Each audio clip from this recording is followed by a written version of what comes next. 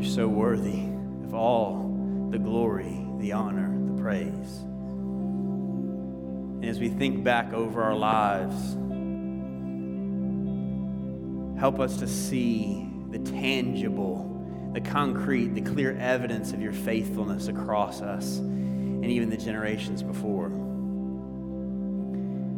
Because you are a living God, active and working always in love, bringing about your way, your life into each of us. And so, Lord, in this moment, we just rest upon your promises. We stand here knowing that if we are in Christ, we are secure. There is nothing more to do to earn your love. There's nothing that I can do to make you stop loving me, because that's just who you are. And we know that where I fall short and where we all fall short, God, man, you still never fail us. Even when we are faithless, you are faithful. And as you remind us of each of these things, may it just be like healing to each of our minds and our hearts.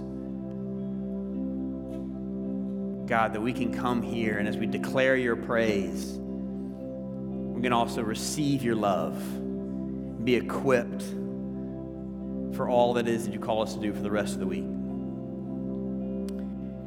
But we worship you, Jesus. We love you, Jesus, our Prince of Peace.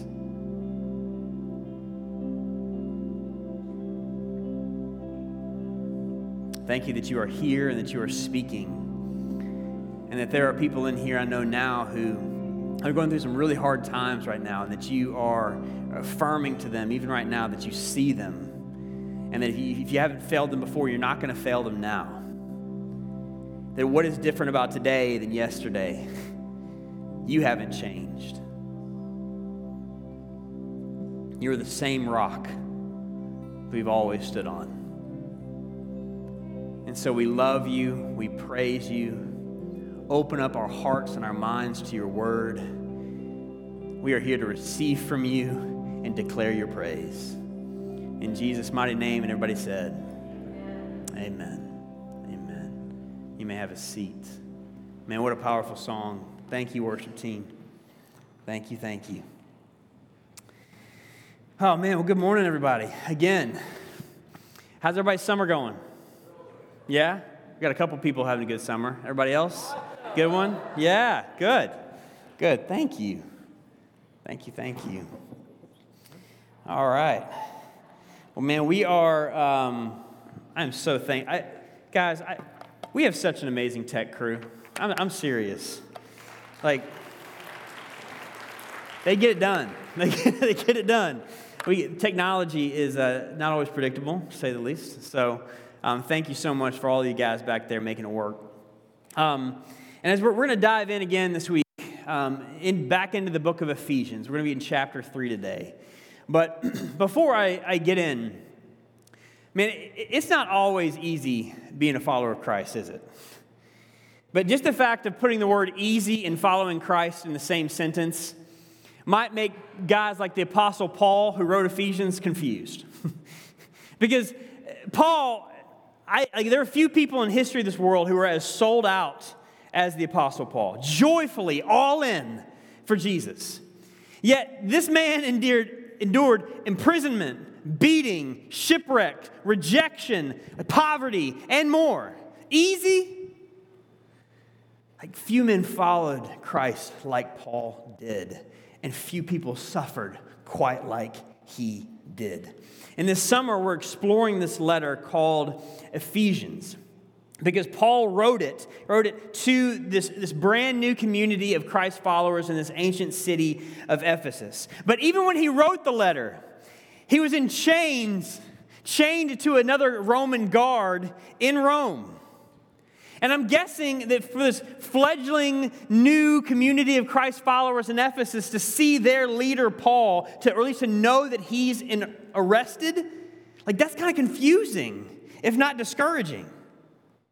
Because when Paul was in Ephesus, When they experienced the undeniable power of God through him, that when Paul came in, he spoke with divine authority. And they witnessed the power of God through him. As he told them, he says, listen, because of what Christ has done, the dividing wall between you and God has been broken down by faith in him. Not only that, but the wall between Jews and Gentiles has been broken down as well, so that no matter your ethnicity or tribe, all people are invited into God's family through faith. And many in Ephesus believed, and the church there was born. You can read all about that in Acts 19. Now, was there opposition? Yeah, you betcha, right? Like the Romans looked at all this quite suspiciously. Many Jews treated them like heretics. But because they saw God moving in a powerful way, it's like, if God is for us, who can be against us? Right? Acts 19 says that even sorcerers gave up their dark magic to follow Jesus. Like, God was moving in their city. And if God was for them, who could be against them? But it wouldn't have been too long after Paul left Ephesus that at some point the church there would have gotten word that he had been arrested in Jerusalem. And then in chains, escorted to Rome. There was a shipwreck there too, right? Like, it didn't have an easy road. And if you're a brand new Christian, you're thinking, man, what does all this mean? Like, if God is for us, then why would he let this happen? And if it happened to somebody like Paul, is that kind of stuff going to happen to me too? And all of a sudden, you start to hear how some of the doubt and fear begin to creep in. And when doubt and fear mix, they make this venomous cocktail called defeat. Thus, in this letter, Paul is speaking the reality of who Jesus is right to the potential discouragement they are facing. And with chains on his wrists, he speaks. His words overflow with freedom and confidence. And as followers of Christ now in the 21st century America, man, it's not always easy for us to follow Christ here either, is it? Right? I mean, like, here, if you are publicly committed to Jesus and people know that, sometimes we're judged as ignorant. And that hurts. That doesn't actually feel good. And as the larger cultural voices and forces oppose God's work, it can stoke a little fear in us. And when we see other Christians waver, fall back into sin, or just leave Christ entirely, man, it's tempting to feel a little defeated. And instead of freedom and confidence, a little doubt and fear start to creep in. If God is for us, where is he? Has anybody ever felt like that before? Maybe it's just me. But sometimes when that begins to happen, that fire of faith within us begins to die down. And when that fire of faith begins to die down, the light goes down too. And we can't quite see God as clearly as we could before. And then we start taking steps back and trying to just keep our faith to ourselves, because no one really needs to know that. But we're starting to act like a defeated church. But when the feelings of defeat begin to loom over us, what words does Paul give us to reignite our confidence and our faith in him? And that's why we're turning to Ephesians 3, 1-13 today, together. And I want us to hear these words fully, or as fully as we can. So I've asked Frank Sylvester to come on up, and he's going to read the words of Ephesians 2 times for us. Not just once, but twice. If you remember last week, we read it twice as well, because what we're trying to do is just, instead of just zooming past the scripture passage, we want to slow down and actually take it in and hear it. And after last week, several of you said, man, how much you appreciated the opportunity to not just hear it once, but twice. And so as he's about to read it, what we are asking God is, God, give us your ears to hear this passage. And as he reads it, pay attention to what is almost highlighted for you, what seems to jump off the page for you. If you want to follow with us, we're on page 948 of the Blue Bibles in front of you. It'll also be on the screens, or you can just listen, whatever helps you focus best. But as he reads it this first time, we're going to say, God, give us your ears to hear your word. So Frank, go ahead and read it for us. Ephesians 3. God's marvelous plan for the Gentiles. For this reason, I, Paul, the prisoner of Christ Jesus for the sake of you Gentiles. Surely you have heard about the administration of God's grace that was given to me for you.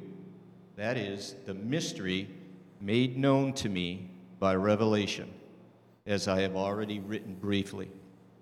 In reading this, then, you will be able to understand my insight into the mystery of Christ, which was not made known to people in other generations, as it has now been revealed by the Spirit to God's holy apostles and prophets.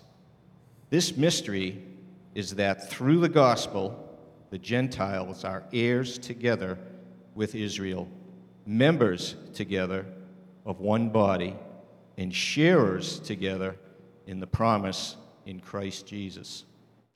I became a servant of this gospel by the gift of God's grace given me through the working of his power. Although I am less than the least of all the Lord's people, this grace was given me to preach to the Gentiles the boundless riches of Christ, and to make plain to everyone the administration of this mystery, which for ages past was kept hidden in God, who created all things. His intent was that now, through the church, the manifold wisdom of God should be made known to the rulers and authorities in the heavenly realms, according to his eternal purpose that he accomplished in Christ Jesus our Lord. In him, and through faith in him, we may approach God with freedom and confidence. I ask you, therefore, not to be discouraged because of my sufferings for you, which are your glory. Amen. Now, if you heard that the first time and had certain questions pop up in your mind, that's why we're reading it again. Or if maybe you zoned out for a second, that's okay. That's why we come back to it. Or if something stood out to you, we ask, God, why did that stand out to me just now? Was there something you're speaking to me in this? So, Lord, give us ears to hear your word again. Go ahead, Frank. For this reason, I, Paul, the prisoner of Christ Jesus for the sake of you Gentiles, surely you have heard about the administration of God's grace that was given to me for you. That is, the mystery made known to me by revelation, as I have already written briefly. In reading this, then, you will be able to understand my insight into the mystery of Christ, which was not made known to people in other generations, as it has now been revealed by the Spirit to God's holy apostles and prophets. This mystery is that through the gospel, the Gentiles are heirs together with Israel, members together of one body, and sharers together in the promise in Christ Jesus. I became a servant of this gospel by the gift of God's grace given me through the working of his power. Although I am less than the least of all the Lord's people, this grace was given me to preach to the Gentiles the boundless riches of Christ, and to make plain to everyone the administration of this mystery, which for ages past was kept hidden in God, who created all things. His intent was that now, through the church, the manifold wisdom of God should be made known to the rulers and authorities in the heavenly realms, according to his eternal purpose that is accomplished in Christ Jesus our Lord. In him, and through faith in him, we may approach God with freedom and confidence. I ask you, therefore, not to be discouraged because of my sufferings for you, which are your glory. Lord, as we unpack your word together, I pray that you by your Spirit would open our hearts and minds so that we are prepared to hear whatever it is that your Spirit wants to highlight for our lives for this moment. God, we know, I know that there are people in here who are probably facing discouragement or feelings of defeat, maybe going through fear or doubt or feeling alone. Lord, I pray that you, by your word and by your power, would speak to them tangibly right now. Let them know that you see them, that you are with them. So may the words of my mouth and meditations of our hearts be pleasing and acceptable in your sight, O Lord, our rock and our Redeemer, in whom we trust. In Jesus' name, amen. Amen. For guys like the Apostle Paul, who just wrote this letter, man, if he had written a letter to the church in Ephesus that was just a big pity party, honestly, I couldn't really blame him. Like, the dude had been through a lot. So much suffering had he been through, but instead, like, he is chained, but what comes out in his words is evidence that his heart and his mind are free. That he's in physical bondage, but his words overflow with confidence that can only be from God. And he's writing this letter because he wants the same for us, doesn't he? That freedom, that confidence. So when we're tempted to grow weary, if we become weighed down by circumstances around us, what does he remind us? If we're going through something right now and you're wondering if God doesn't even see you, what does he help us to see with the eyes of faith?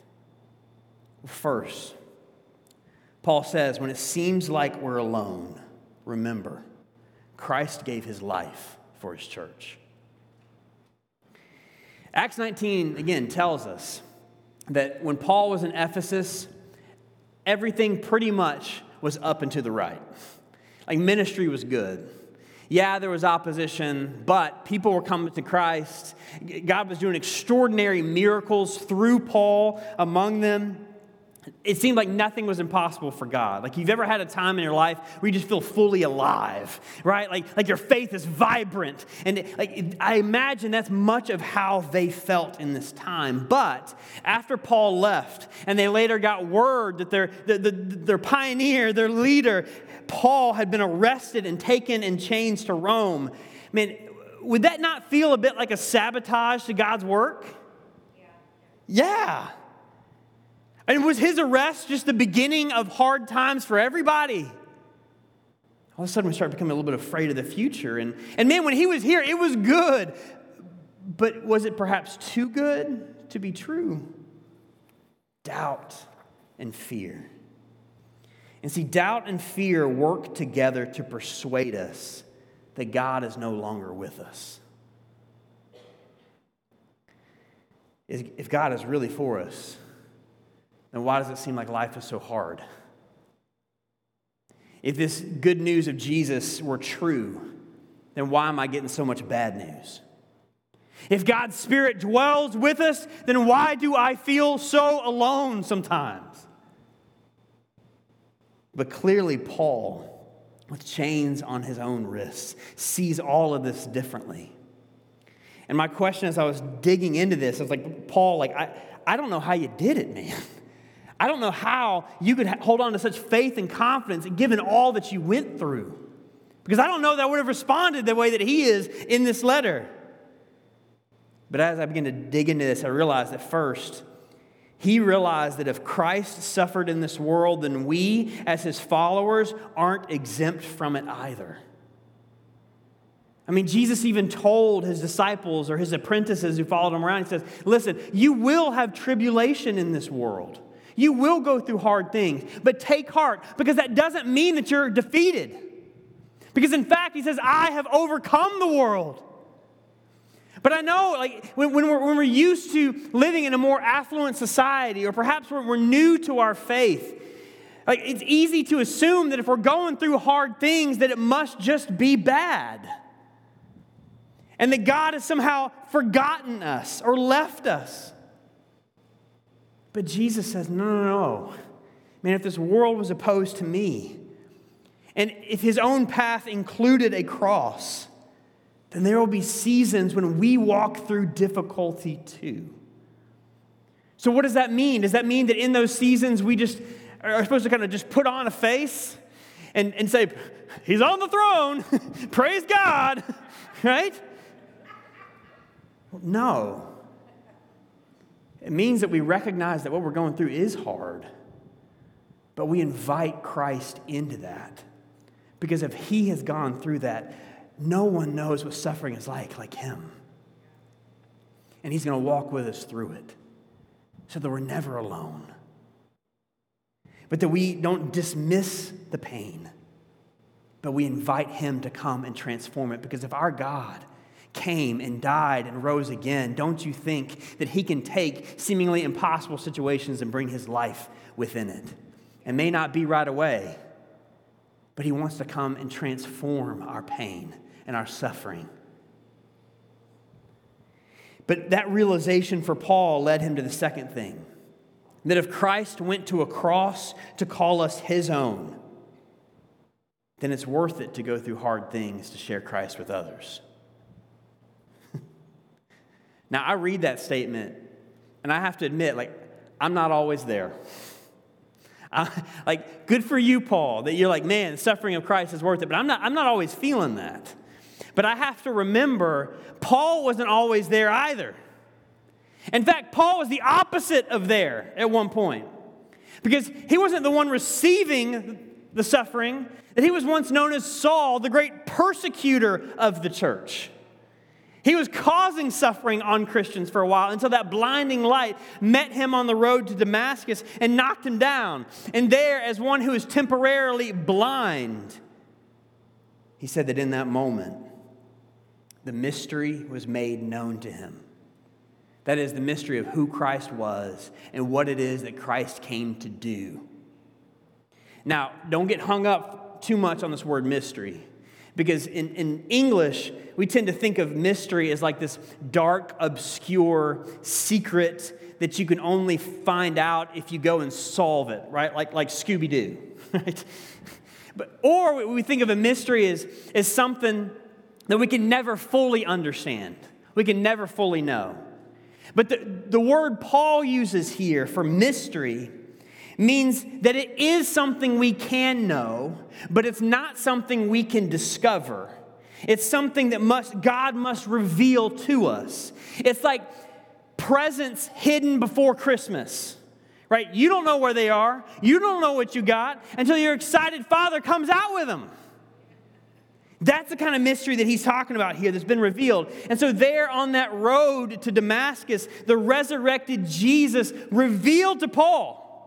He said, man, the whole reason why I died on that cross and I rose again on the third day, which is the gospel, is to make a way not only for Jews, but for non-Jews, meaning Gentiles, so that there might be a multicolored, multiracial, multi-ethnic community who are all together heirs with Israel, members together of one body, sharers in the promise in Christ Jesus. Because Paul said generations before, he said what they knew from the Old Testament was that God had chosen a people for Himself, the Israelites. And that they were to be His people, and it was going to be through them that God would bless the nations or the Gentiles of the world. They knew that, but they didn't really understand what that blessing meant. But the unfathomable gift of God, especially for a once prejudiced Jew like Saul, was that through the cross, through the Israelite man, Messiah, Son of God, Jesus, a way would be made for all to belong to Him by faith alone. And it's a gift of God. And it's a blessing of God that is by faith, that Jews and Gentiles alike may come to be united as one people in Christ to be His church. Amen. I say this because if we know that God loves us this much to send His Son to pay the penalty of our sin on a cross and then to rise again to give us new life, to call us His own, then we can be rest assured that we're never fully alone. Never. That He is always working in His church and through His church. And man, if He did that for us, then that means that we can step forward confidently and be who we are as followers of Christ wherever we are. Even if it means, people may treat us differently. They might even mock us at times. But knowing what He went through for us, man, we know we're not alone. And when we realize that so many of us do feel alone, we also realize that, man, when He bought it with His own blood, a community, a church, a people for Himself, man, that means that we can be a source of encouragement to one another too, right? That when we come together in relationship, that we can be pictures of the presence of Jesus to each other. That when we're going through hard things, I can't fix you, right? You can't fix me, but we can be there for each other, and we know the one who does heal and bring about redemption from the midst of broken situations, don't we? We know we're never alone. And not only do we know that because of what Christ has done, but because we see it in one another. But I can imagine the Ephesians saying next, okay, Paul, I get what you're saying, man. Bold, confident, gave your life for us. Man, I appreciate that. But, Paul, we're not you. Paul, I understand you believe these things and you're doing great things, but look at you, Paul. You're gifted. You're so persuasive. You're a powerhouse apostle for Jesus. Not me. I'm an ordinary person who struggles with things. I've got fears. I've got doubts. And sometimes the opposition does seem a little too big. How do I not get overwhelmed? That's why Paul, at least I pick up from his words here, that when we're weak or feel seemingly insignificant, remember, Christ empowers His church. So verse 7, the next point Paul makes clear is that the gospel wasn't revealed to him because of who he was, but it was a gift of grace. Grace means that God chose us despite our not so impressive track record. Right? Remember, Paul, his job before Jesus was to murder Christians. So if we want to compare ourselves to him, we're looking pretty good right now, aren't we? Yeah. But Paul said readily, he says, I'm not doing this by my own power. No, it's the working of God's power. In fact, he says, if you want to play the comparison game with me, he said next in verse 8, he said, I'm going to lose pretty quick. He says, because I'm the less than the least. He says, I'm the leastest. I don't think that's a word, is it? Yeah, that's not a word. Some of you went, ugh, that hurt. But that's the point, right? He said, I'm the less of the least of all the Lord's people. And Paul's not being fake humble here either, right? Because not only was he a moral and spiritual train wreck before Jesus, but according to his other letters, he wasn't much to look at physically either. According to some New Testament scholars, they predict he was maybe around 5'2". Some of you guys are like, yes, right. Right? Yeah. For people like me that lied on my driver's license for a long time as how old I was, I'm like, all right, I need to get over that. All right. But in places like 2 Corinthians 9, he hints at the fact that it was very likely that he had some sort of physical disability or handicap. In 1 Corinthians 2, he says, I don't claim to be much of a speaker either. So play the comparison game with Paul, and we end up looking, pretty good. But Paul went to the Gentiles because he knew that God had told him to, and he knew that God could use even him. See, confidence in Christ means we step out when he leads, not when we feel ready.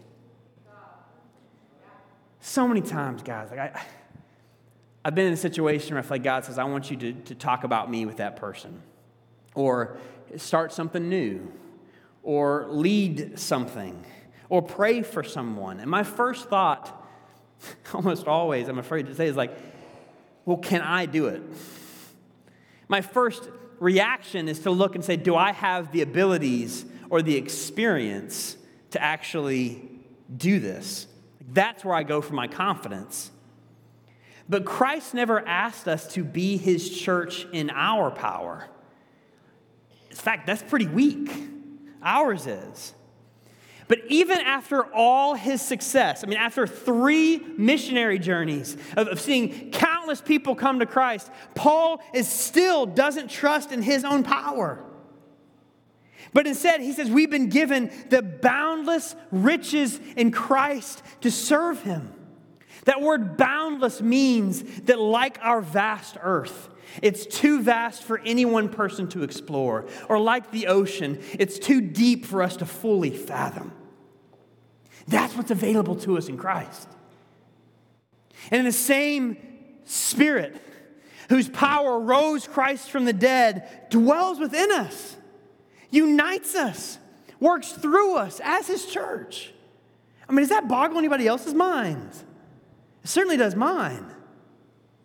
And I think one of the best ways that we can encourage one another as a church in this is to find ways to share the stories of the ways that God has been working through us. I wish we had time to get them up here and actually tell these stories. But this last Saturday, I went to the Welch's small group. And right before I'd gone there, they had gone out into Lawrence and just decided that they're going to see if God leads them to pray for anybody there in that city. And John Janowski, he doesn't mind that I'm sharing this. All right. Right, John? You don't mind. Good. All right. God led him up to somebody. I won't share your story if you don't give me permission, all right? I don't want anybody afraid that I'm going to start just sharing stories here, okay? But I know John's cool with this because right in the middle of this park in Lawrence, he went up to a guy and asked him, he says, hey man, can I pray for you? And the guy says, well, I do have some pain in my body. And so he prayed for him, and the guy actually in that moment began to feel better. But then John says, well, do you know who Jesus is? He says, this is the power of Jesus, man. This is not me. And he began to pray for this guy, and this guy ended up receiving Christ right there in the middle of this park. And yeah, and my reaction as I'm hearing this story is, no offense, John. If God can use John, God can use me too, right? Right? And he was quick to say, it's not me. This is Jesus. This is God's power working in and through me. He says, all I did was take the step. And these kinds of stories are meant to encourage us that we share these testimonies. It doesn't have to be these big things like that. Sometimes it's just I didn't know what to do because my kid was going through a hard thing, and I prayed and asked God, and he showed me what to say, how to parent my kid. Sometimes it's just those. But that's not just a thing either. That's the power of God working through his church. That we can learn to lean on him and depend on him as his people. Man, if you belong to Christ, you are not insignificant. You're a child of God. But one more time, I can imagine the church in Ephesus coming back and saying, okay, Paul, I get it, man. Christ loves his church, so we're never alone. If he gives his life, then how could we ever be alone? I appreciate that. But on top of that, Paul, I understand you're saying that even when we feel weak, his power does it, but I got one more thing. What about when the church itself fails, Paul? Because I know that we have all these external things, but what about when the church itself falls into sin? What about when we fail to love people like you call us to? What about those kinds? Paul, you keep calling us holy saints in Christ, but have you seen us? So Paul affirms one more thing. That even when we fail, remember, Christ will accomplish his purpose through his church. Now, I'm going to get real here. I love the church. As I've told you before, my name, Kirk, literally means church. So I'm not sure what that's about with God. But there are few things that give me as much joy as seeing the people of God alive in faith and being who God has called them to be. I love it. But man, these last few years, I've had several moments where I've felt discouraged. Because I'm so tired of reading the headlines and seeing another national Christian leader having some sort of moral failing. I'm so tired of looking across social media and seeing Christians with internal arguments, bitterness, people using the name of Jesus in vain to justify whatever agenda of their choice. I've met Christians who have left the church or are on the edge of it. And sometimes the Church of Jesus looks like a mature bride of Christ, and sometimes, man, we look like a little girl who has a lot of growing up to do. And when I get discouraged, I sometimes act like a girl who has a lot of growing up to do. So much for my high horse. But while we all have growing to do, Jesus will never give up on his church. And Paul declares that just as he was made a messenger of the gospel of Jesus, God has made it plain to the church that we are ambassadors or stewards of that same gospel which God revealed in Christ. And when the creator of the universe could have chosen any way he wanted to accomplish his purpose through Christ, instead, he wanted a bunch of people like us to him, people like Paul, that we might be his church. And he says in verse 10 that his intent was that now, through the church, the manifold wisdom. Now, manifold has become one of my favorite words because manifold means multicolored. Isn't that beautiful? Multicolored. It's like how you would describe a coat of many colors, perhaps. Why? Because look across. We are a people of many colors, races, nations, ethnicities, aren't we? The manifold wisdom of God should be made known not just on earth, but even to the rulers and the authorities in the heavenly realms. Now, this blew my mind. Because when we talk about the rulers and authorities in heavenly realms, it seems that who he's talking about are the angels and the created intelligences across heaven. Do you realize that they don't know everything? But God, it says in 1 Peter 2, it says that even they long to look at what God is doing across history. They weren't given prior knowledge to everything, but that God has revealed to his church, that it's through the proclamation of the church, that not only is God's plan revealed to the earth, but even across the heavens. Is that not mind-blowing?